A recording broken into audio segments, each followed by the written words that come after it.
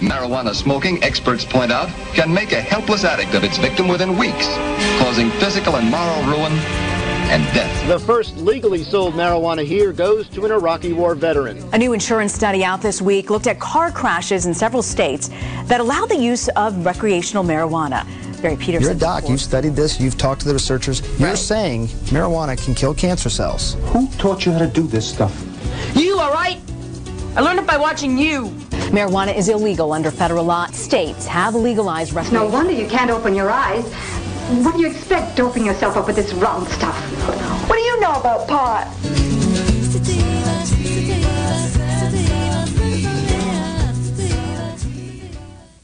Good morning. You are listening to the Cannabis Hour. I'm your host, Jen Procacci. Thank you so much for tuning in and joining us today. I'm here today with the Mendocino County Cannabis Program Manager, Kristen Nevedal, and we will be discussing what her role is like in our cannabis program, as well as focusing on the Cannabis Equity Program that's currently going on through the state and the county of Mendocino. Kristen, are you here with us on the air? I am. Hello, this is Kristen Nevedal. Thanks for inviting me to join your program this morning. It's a pleasure to be here. Yes, thank you so much for making the time. I'm sure you are very, very busy these days. So before we get started, I just wanted to give you a chance to introduce yourself to our listeners. Sure, thank you for that. So as Jen mentioned, I am the Cannabis Program Manager for the County of Mendocino, and I have a fairly robust background in cannabis public policy. So I've been working largely on advocacy around sustainable cultivation of cannabis and treating cannabis cultivation as an agricultural crop produced for human consumption for the past 11 years. And really have enjoyed bringing that experience to the Mendocino Cannabis Program. I have a pretty good understanding of the state regulations. I also serve as an advisor to the Cannabis Advisory Committee for the state. So I'm an appointee under Governor Brown to that advisory committee as a cannabis industry representative.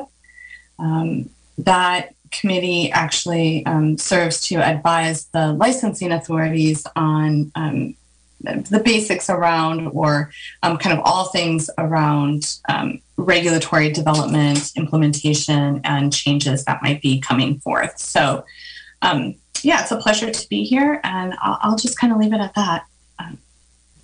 Thank you, Kristen. I also wanted to ask you something I try to ask all my guests, which is, what is your personal relationship to cannabis? And sort of what are your ties to the cannabis community outside of your professional experience? Yeah, thanks for that. So I am a resident here in Garberville. I've been here for about 27 years now. My background and first career was in Chinese medicine and herbology. I had a practice and taught at the Hartwood Institute for a number of years. But I also owned a homestead and farmed for a number of years. So I've been both a patient utilizing cannabis. Cannabis has been a herb that's been in my toolkit with my clients that I've worked with in my herbal practices and my bodywork practices over the years. And I also been a sun-grown farmer. And so I have about 20 years experience cultivating outdoors, a lot of no-till experience. That's really kind of my favorite gardening method. And I was a provider for a number of dispensaries prior to regulations coming forth in California. And then I also helped develop product safety guidelines with the American Herbal Products Association back in 2009 through about 2014. Those guidelines, I really focused on, or I chaired the cultivation and processing committee for that organization around 2012. And then they were adopted by a number of states and later became the standards for the Americans for Safe Access's patient-focused certification program, which I directed for a few years and helped stand that certification program up, which is now an ISO certified certification program for the cannabis industry. So, I've got kind of a robust relationship with the plant. Thanks for asking the question. It's a little bit of my background with the plant. Thank you for sharing that. I am a sun-grown no-till farmer myself, so we definitely have that in common. And it's cool to hear about some of those other experiences that you've had working with cannabis in that way. So you are the Mendocino County Cannabis Program Manager, and following in the footsteps of many, I'm curious what got you interested in taking over that position. Yeah, it's a really great question. I've been a volunteer for a long time, for about 11 years in the advocacy realm. Coming into legalization, I sold my farm to my sister and her husband in about 2015, late 2015, and largely because my husband and I were pretty overwhelmed with preparing for legalization. So we simplified our life, right, to just have one property to focus on. And I, being a volunteer, I love this work, to be honest with you. I've served as a consultant or worked as a consultant, helped folks stand up their permits and their licenses as we've seen regulations come on board.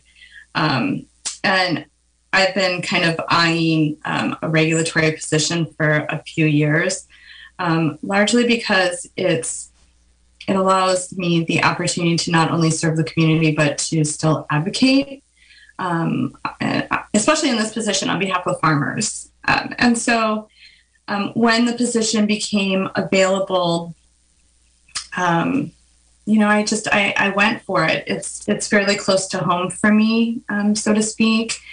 And, after being a volunteer for a long time, it is nice to have a paying job.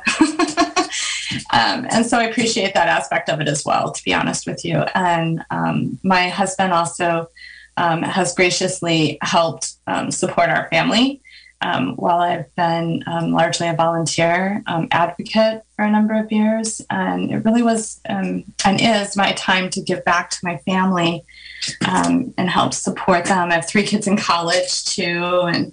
And so it just, everything lined up and I was ready for it. And I'm really, so that's kind of how it all transpired, so to speak.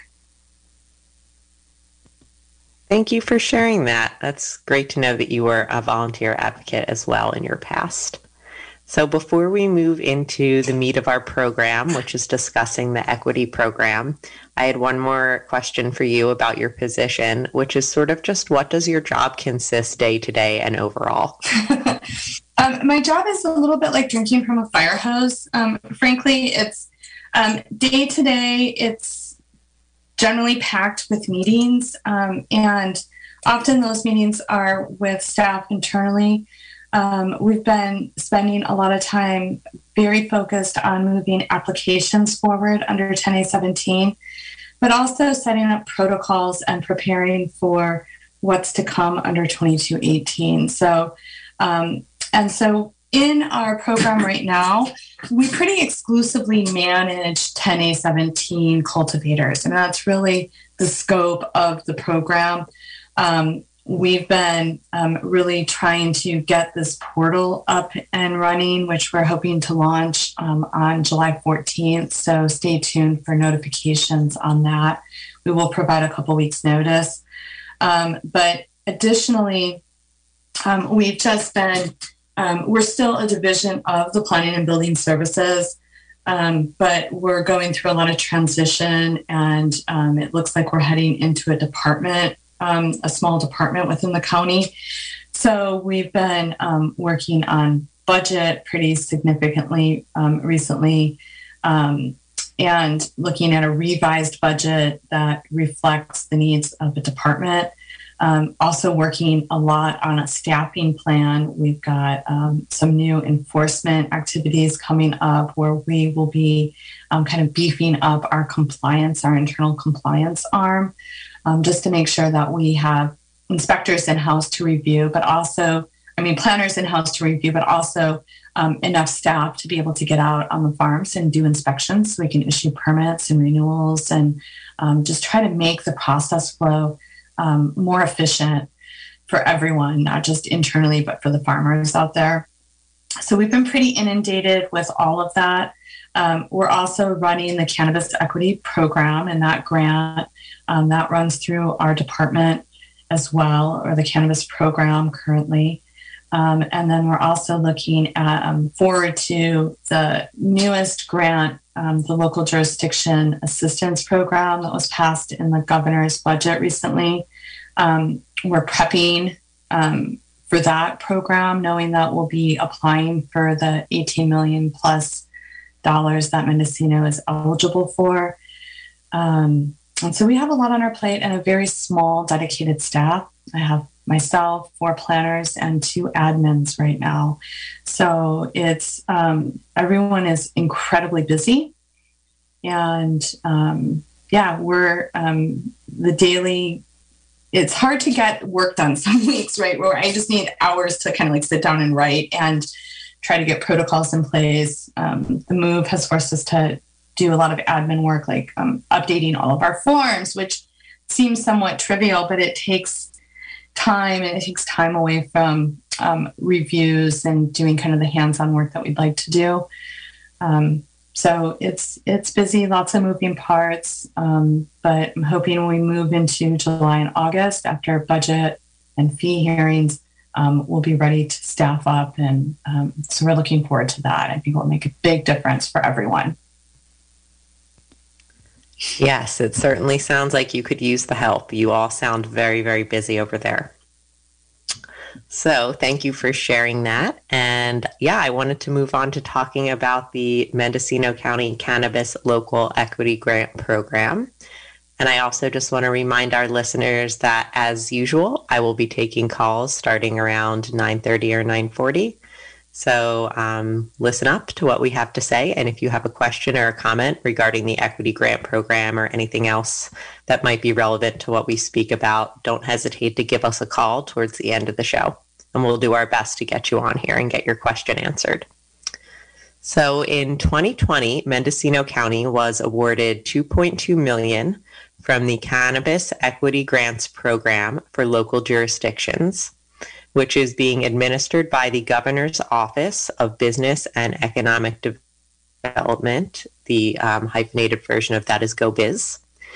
And in addition, the Board of Supervisors allocated $100,000 of matching grant money to support our local cannabis equity program, which aims to provide funding and services for those hardest hit by the war on drugs, by lowering barriers to cannabis permitting and licensing.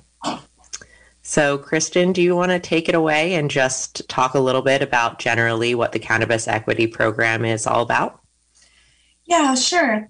So a couple things that folks should be aware of. We do have our eligibility application is still open.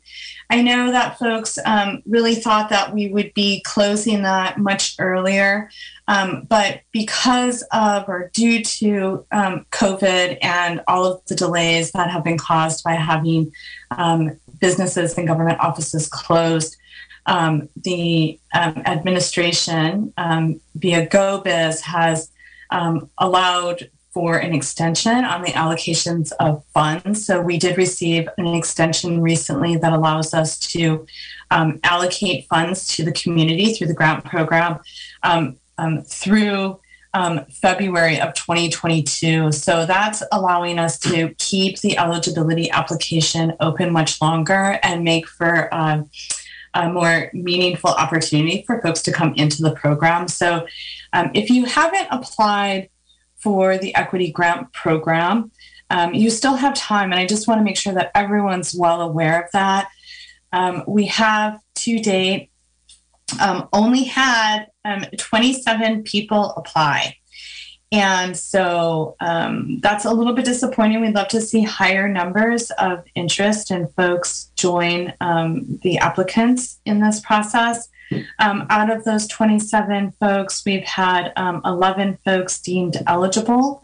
We have 13 folks who were still under review, and then 3 folks that we've asked to reapply. And I want to just be clear that the eligibility components or the criteria might be intimidating for some, and I really hope that folks will apply anyways, to be honest with you. So the first thing that needs to happen if you're applying is you really need to check and see if you meet the eligibility criteria, and you can visit the website. The website will give you all of the information you need. So there's 2 components to becoming eligible. First is making sure that you meet the income levels. So currently, the Board of Supervisors has defined the income thresholds as very low or extremely low income. And I think this is where some folks are getting hung up on the application process, is that those are pretty low levels. Those income levels are stated on the website. So you can find that information by, even if you just Google Mendocino County Equity, it will give you the website to come look at those criteria. Once you determine that you are eligible via the income thresholds, you must meet one of the following equity conditions. So you have to have lived within a 5-mile radius of the location of a campaign against marijuana planting raid. You could qualify by showing that you have a parent, a sibling, or a child who was arrested or convicted of the sale, possession, use, manufacture, or cultivation of cannabis, or individuals who have obtained or applied for a cannabis permit in Mendocino County, or who have worked or currently work in the cannabis industry and has been arrested or was convicted of a nonviolent cannabis-related offense, or was subject to asset forfeiture arising from a cannabis-related event would qualify, as would a person who experienced sexual assault, exploitation, domestic violence, and or human trafficking while participating in the cannabis industry. And then additionally, if you qualify for the income threshold, you could secondarily qualify for having been impacted by showing that you became homeless or suffered a loss of housing as a result of cannabis enforcement. So there's those 2 kind of primary criteria, eligibility, and then the list of items that the board has created or established that determine how the individual may have been impacted by the war on drugs. So in meeting both of those criteria, folks can become eligible. And once you have become eligible through the eligibility application process, you would be issued a certification number, which allows you to then go back and apply for the grants themselves. There are 3 different types of grants that are available. There's a technical assistance grant, a direct assistance grant, and then I actually drawing a blank on the 3rd one, so I'll come back to that. You can apply for all 3. And so those application opportunities are available currently and will remain available for some months to come. So again, I would really encourage folks, if you haven't come in to, or you haven't applied online for eligibility, I would really encourage you to do so as soon as possible.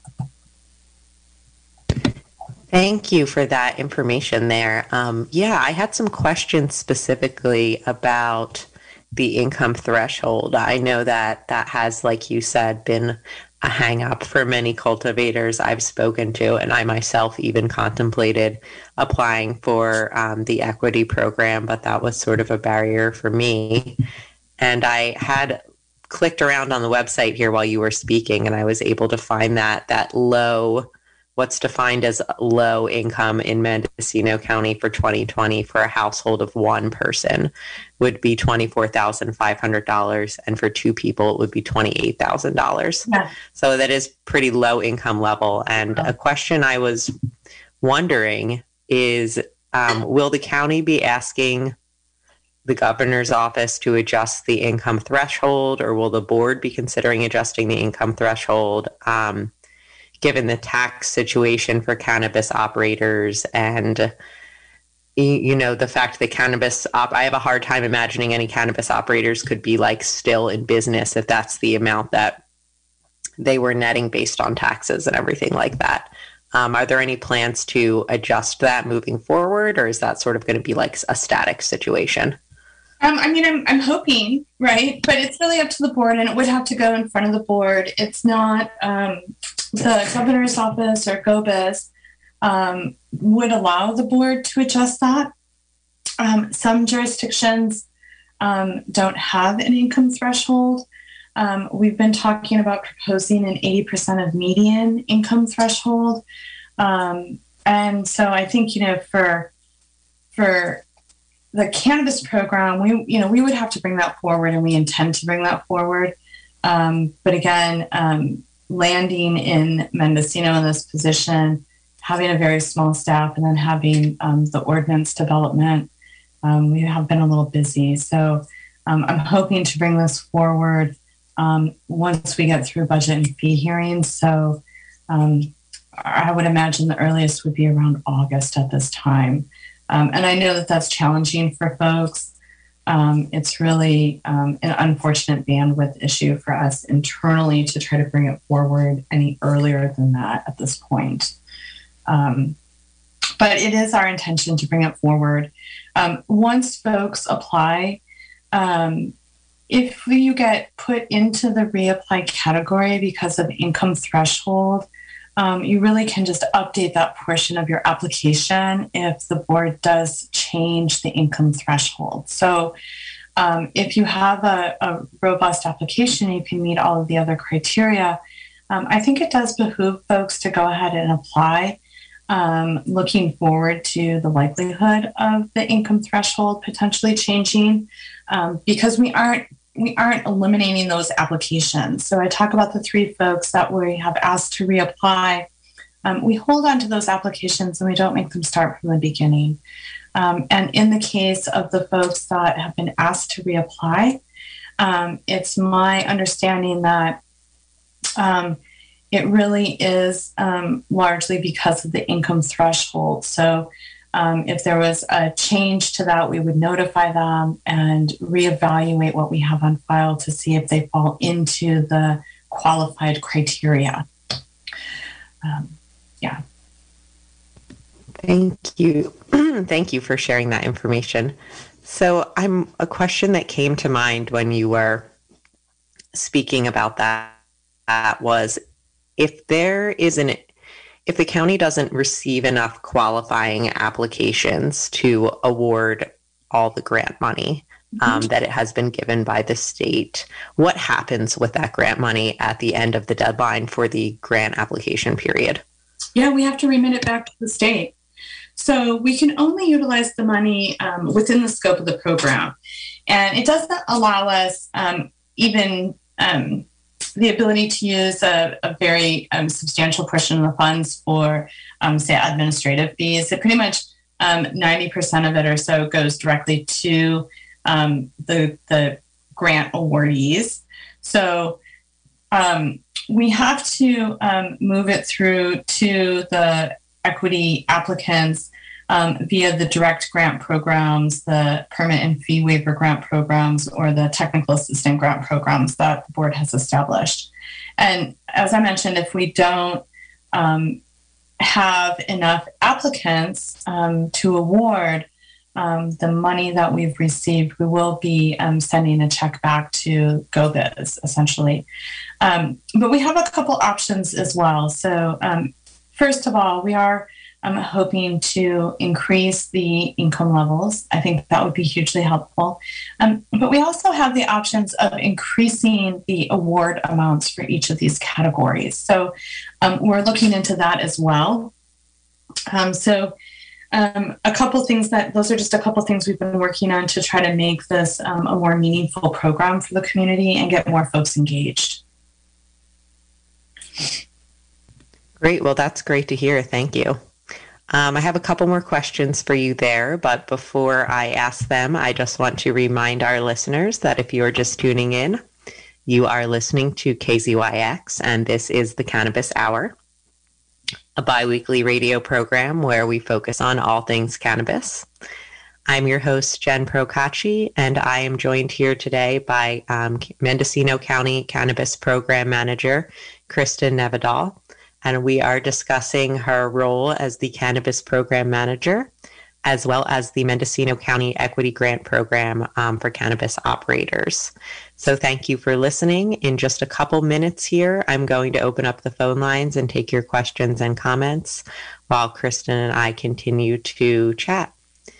So I'm wondering, Kristen, is there a limit to how much money one person can apply for one cannabis cultivation site, however it's determined? Well, it depends on what grant you're applying for. So currently, the direct grant itself, right, which you could use in a number of ways. So there's some suggested activities, but you aren't limited to these activities. The direct grant was really developed for helping assure compliance with regulatory requirements, both local and state, that mitigate adverse environmental effects. So you could be eligible or receive up to $10,000 in direct grants and then use those monies. And just some suggested uses for those monies would include water storage for irrigation during forbearance periods, remediation and relocation of cannabis facilities if they're located within streamside management areas or you need to adjust your setbacks for other compliance reasons, installation of solar systems if you're off the grid to replace diesel, gasoline, or propane generators, so just trying to reduce fossil fuel usage, road remediation, watershed mitigation, culverts, or other types of infrastructure that might be needed to meet state and local regulations. Probably any of the projects that folks might have to conduct to fulfill the requirements of their lake and streamlet alteration agreement would fall into the direct grant purview. And then also grants for the purpose of employment skill training. So potentially under the direct grant program, you could apply for, say, and be funded for OSHA training if you have employees, right? So that is a $10,000 pool currently. The other grants have different thresholds. So if we take a look quickly here at the permit and fee waiver grant, let's see if I can get it to load. My apologies. That has a maximum threshold currently of $7,000. And you can utilize that actually to pay for all sorts of permits and fees. So say you have building permits, administrative permits that you need to move forward. You could apply for permit and fee waivers to assist with the cost of filing those administrative permits or ag exempt permits. So that is another option. And then there's the technical assistance component. The technical assistance component, apologies. I have really slow Wi-Fi today. I'm trying to flip through the pages. The technical assistance component, I believe, is a $2,000 grant. And so that program allows you to take some classes as offered through Elevate Impact Mendocino. And so there's some technical assistance opportunities to help develop small businesses, which include business planning, grant and loan application preparation, human resource management, capital procurement services, bookkeeping and accounting practices. And then they're also offering a cannabis cooperative development program. So combined, you can apply for all of those, is what I mean to say. So combined, you could be eligible currently under the way the program is structured for up to $19,000 in assistance if you applied for the maximum amount in each of the grant categories. So I hope that that's helpful and answers the question. It's kind of a lot of information. Oh, no, that is perfect. Thank you. And I do have some more questions for you here. But before I ask them, I just wanted to let our listeners that we're going to open up our phone lines. So if you have a question about the Cannabis Equity Program or a question for Kristen Nevedal, you can go ahead and give us a call. We are here to take your calls and questions. And our number is 707-895-2448. That is 707-895-2448. All right. So it sounds like there's 3 different grants that our cultivators can apply for here. And I'm guessing that the sort of basic qualification that folks need is that they need to be enrolled in the cannabis cultivation program and probably have at least a temporary embossed receipt. Is that correct? Well, it's actually more expansive than that. So it's not just for cultivators. You might qualify as a retailer or a manufacturer. So it's really any individual who is an applicant or a permit holder for a cannabis activity within the unincorporated area of Mendocino County. So while we definitely have many more cultivators than any other type of permits throughout the supply chain, this program is designed for all eligible equity applicants that, as I mentioned, are in unincorporated Mendocino, so you can't be in an incorporated jurisdiction. So unincorporated Mendocino and cultivators, manufacturers, retailers, processors, nursery operators, distributors, laboratories, all aspects of the supply chain would be eligible. Please do apply. Well, that is great to know. And it looks like we also have our first caller here. So we're going to go ahead and put that caller through. Hi, caller. You are live on the Cannabis Hour. Are you here with us? Hi, yes, I am. Can you hear me okay? Yes, thanks for calling in.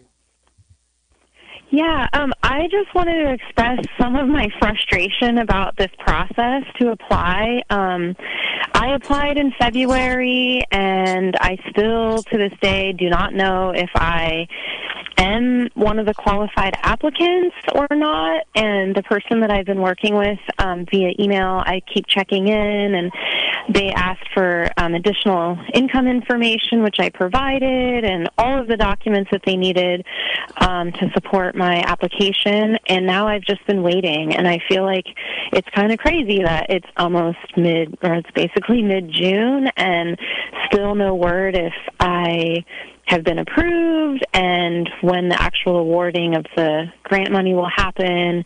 I know that there's this website that needs to get worked out so that once people are approved, then they can use that to then type in which grant they want to use the money for and stuff like that. But it just seems crazy that it's taking this many months to get that launched, and then also just to notify people yes, you have been, approved, and we'll let you know as soon as we can about when you'll be awarded the physical, voucher or whatever to use on the website.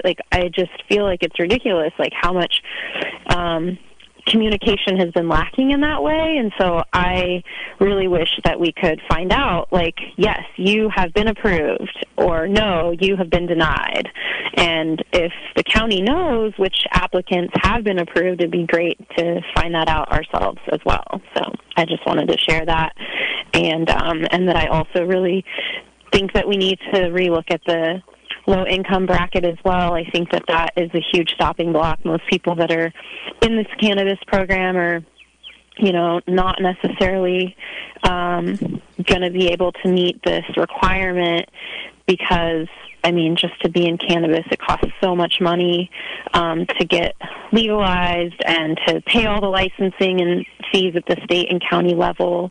And it's just really, really hard. And I'm a small cottage operator, and so my income threshold has been really small, and I've been able to meet that requirement, but so many cultivators that maybe are doing a 10,000 square foot, and they were also impacted by the war on drugs and also, went to jail and stuff like that. Like, we really don't want to see those people left to the wayside because of this technicality that I think needs to be amended. So I appreciate the county looking into trying to get that to be changed, because that is the reason why not very many people have been able to come forward and apply for the grant.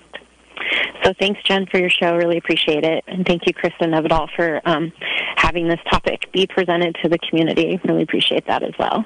Thank you.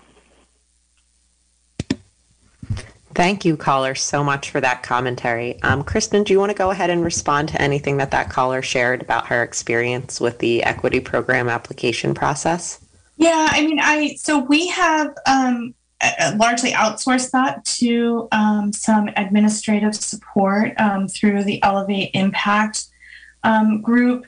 I will follow up on that to see when they're going to be notifying. I am glad that it was brought up. I actually thought the notifications had started to go out. So we do have a check-in call this afternoon, so it's timely. And I will check in to see what the wait is on notifying folks. So I do appreciate that comment. It's good to have the update. Great. Thank you for that. And I just want to let everyone out there know that if they're listening and they have a question or comment, you can call in. The number is 707-895-2448. That is 707-895-2448. And while we're waiting to see if we have any other callers join us today, I wanted to kind of circle back and a little tie in to what that previous caller just brought up. Have there been any grant applicants so far that have actually received their grant funding money from the county? No, we have put together a two-step process. So folks have to apply to be eligible, and then once they receive the eligibility notification, they can come back and apply for the grants that they want. I would like to say that I am on the grant website currently. So the ElevateImpactMendo.com grant site is up and running. For folks who have applied, it might benefit you to take a look at that website. Again, it's ElevateImpactMendo.com. And the reason why I say it might benefit you to look at that website is it does have the grant applications up. So you could go through, I think, and start shaping, if you wanted to, your budget. Each grant requires a budget and a narrative describing how the funds would be spent. So it might be helpful to just at least kind of wrap your brains around, so to speak, right, the requirements so you can start gathering materials together. So, yeah, I had actually thought Elevate Impact was doing notifications currently. So, like I said, I will check in on that, but the grant website is up and functioning. So I'll give the email address one more time for folks, or the website address. It is ElevateImpactMendo.com. So I would encourage folks to check there. And also, if you haven't applied for eligibility, you can do that on that same website. The electronic application for eligibility, as well as the grant programs themselves, are all available at that website. Thank you for that. Great information to share. And we will share that website and that email address again at the end of the show. So I had another question for you, and that question was, just theoretically speaking, if someone in the community met the eligibility requirements and they wanted to get money from the equity program to try to apply in phase 3 to get a cannabis cultivation permit, would that be something that someone would be able to do? Probably not this year. And part of the reason why, if we're talking about 2218, I don't expect that we'll have opportunities for new applicants to apply until after January of 2022, sometime into 2022. I do think if there's folks that are engaged in the 10A17 program and for some reason or another are in good standing and are needing to transfer into 22.18, then yes, if they're eligible, that would be one of the qualifying fee waivers that could be utilized through their equity grant program. But I don't anticipate us taking on any new applications until after the first of the year, as we're really focused on helping the folks that are in the current program get through our processing, our application processing, and get them permitted so we can help them get into annual licenses at the state. That is our priority within the cannabis program currently. Thank you for answering that question. It looks like we do have another caller, so we're going to go ahead and put them through and take their question or comment. Hi, caller. Are you here with us on the Cannabis Hour? I hope I am. I would like to make an inquiry as a medicine woman. How do we access and make available to people the medicinal tinctures or salves? How do we get involved with creating a business mode of operandus for our local area?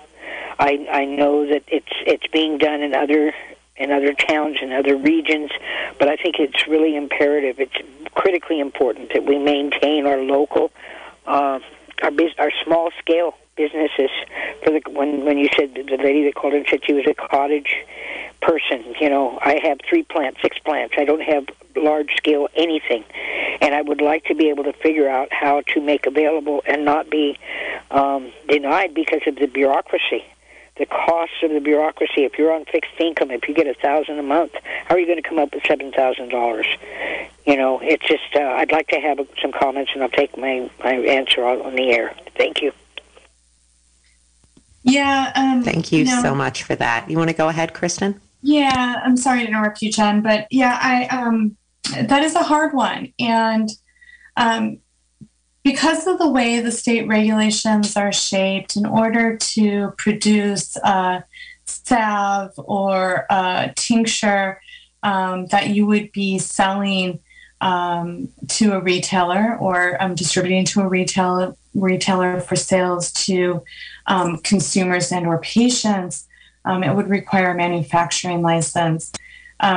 Definitely the current structure doesn't make that a very available opportunity for incredibly small producers and or product makers. So the local jurisdictions don't have the ability to establish regulatory programs that are more lenient or have more allowances than what the state has put into place.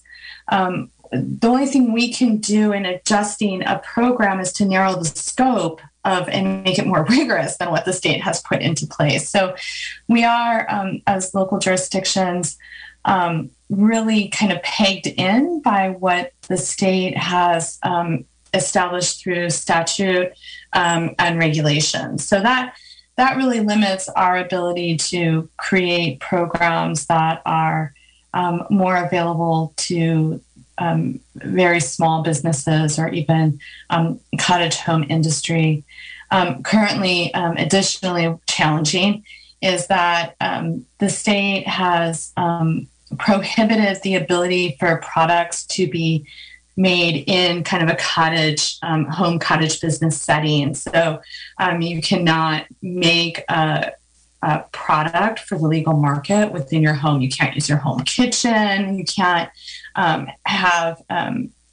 develop a kitchen with a manufacturing license where you have to pass through the residence, right, to get to that facility. So there are some fairly significant hang-ups at the state level that prohibit us from really establishing programs such as the one that the caller mentioned and inquired about being interested in. Hopefully down the road we get to that spot. But I do think it's going to take some time. And, we are 5 years into legalization, but we didn't have regulations come forth until 2018, and then permanent regulations until 2019. So, and then we're also seeing change to the licensing authorities this year. So the 3 licensing authorities, Cal Cannabis, the Manufacturing Safety Branch under California Department of Public Health, and the Bureau of Cannabis Control are all being folded into the Department of Cannabis Control. I think there's a lot of opportunity as that transition occurs. We will be seeing a set of emergency regulations that should mimic the regulations we currently have, but kind of fold them into one regulatory framework, so to speak. And then we'll be seeing some permanent regulations in the 2022 year. I do have some hope that we'll see some reduced barriers when we move into those permanent regulations under the new agency. But what those look like, I don't have a crystal ball at this time.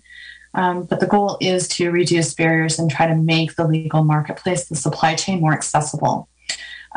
So I think I can leave that there. I wish I had more information or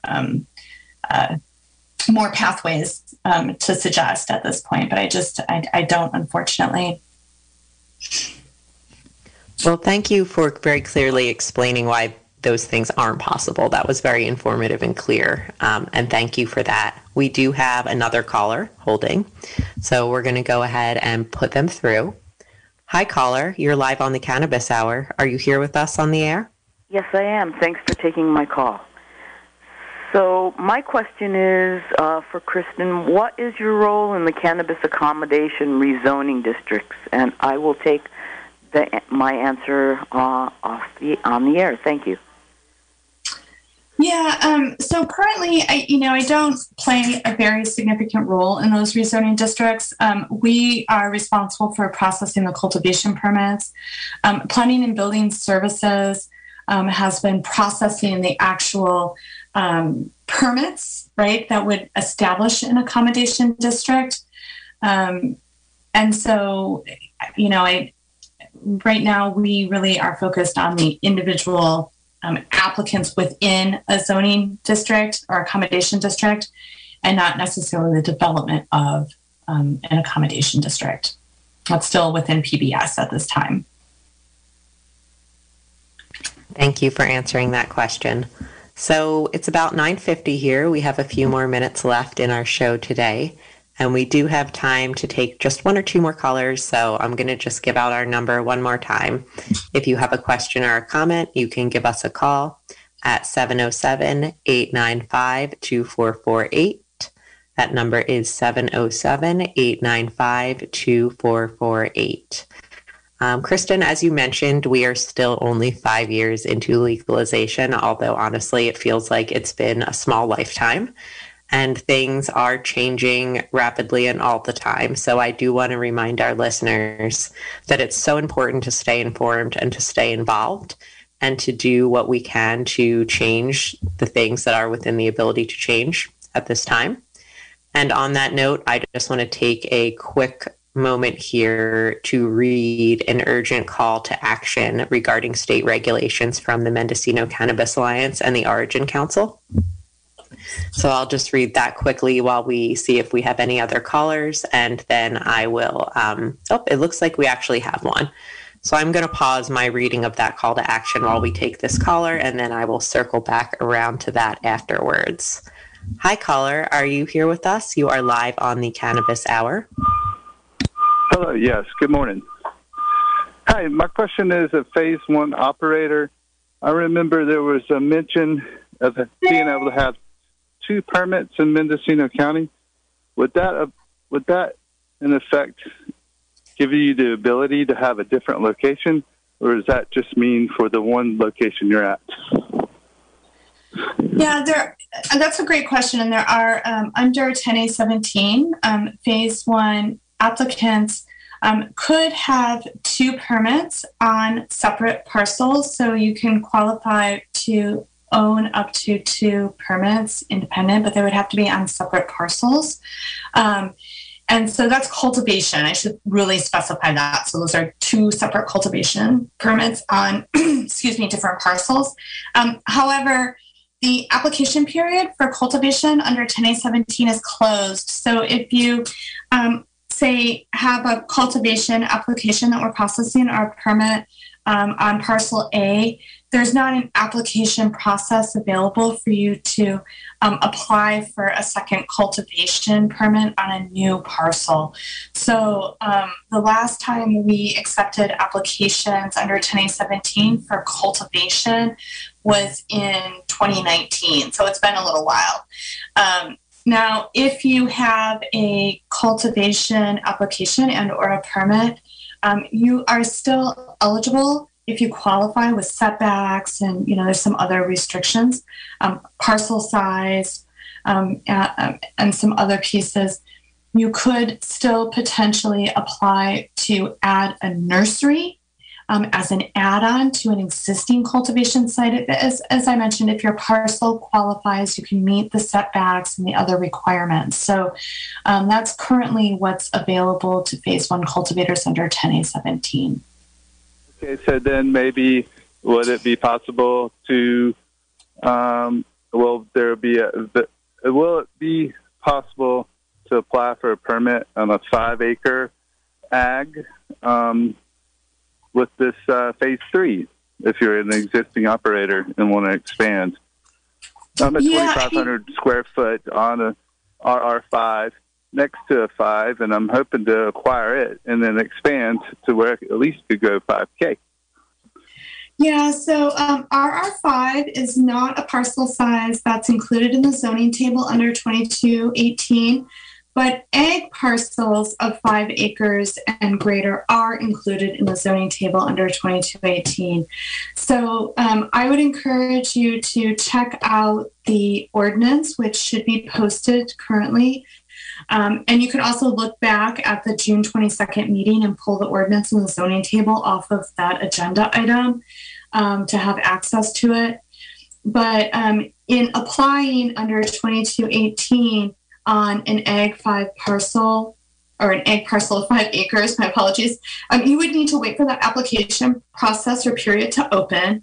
And then you'd have to meet all of the requirements set forth in 2218 to cultivate on that ag parcel. And I don't have those in front of me. I apologize. I was equity focused coming into this meeting.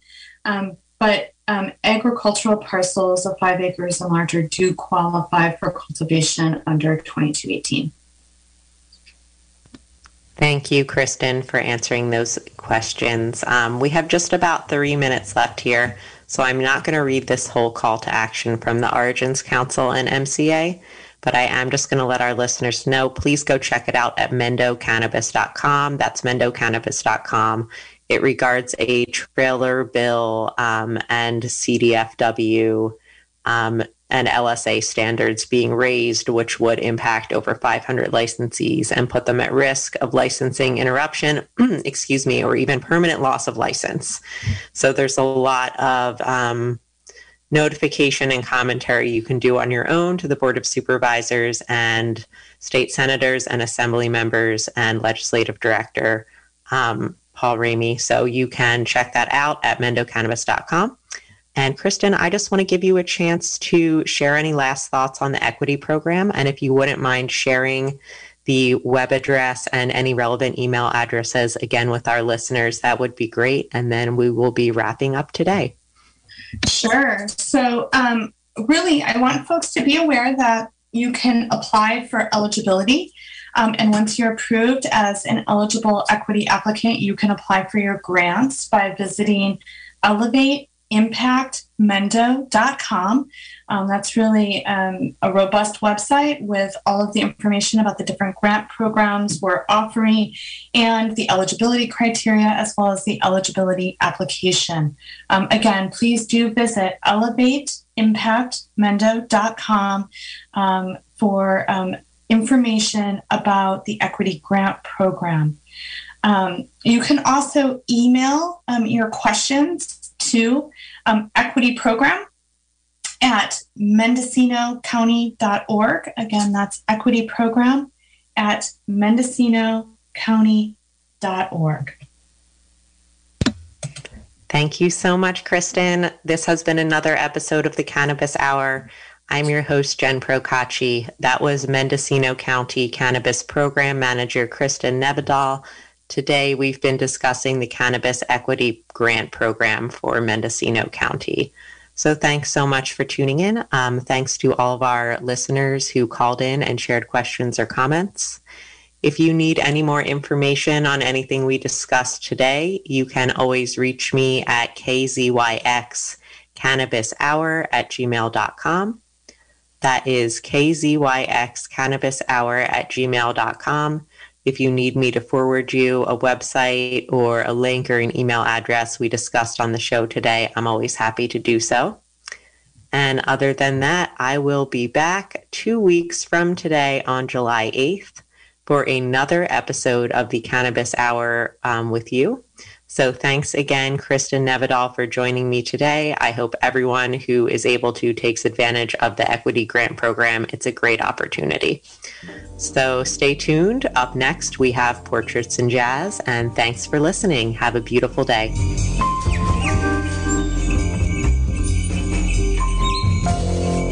This has been a production of KZYX Philo 90.7 FM, KZYZ Willits and Ukiah 91.5 FM, and Fort Bragg at 88.1 FM, Mendocino County Public Broadcasting. You can check out our website at kzyx.org to find more content like this, and consider donating by clicking the red donate button in the upper right corner. Thanks for listening.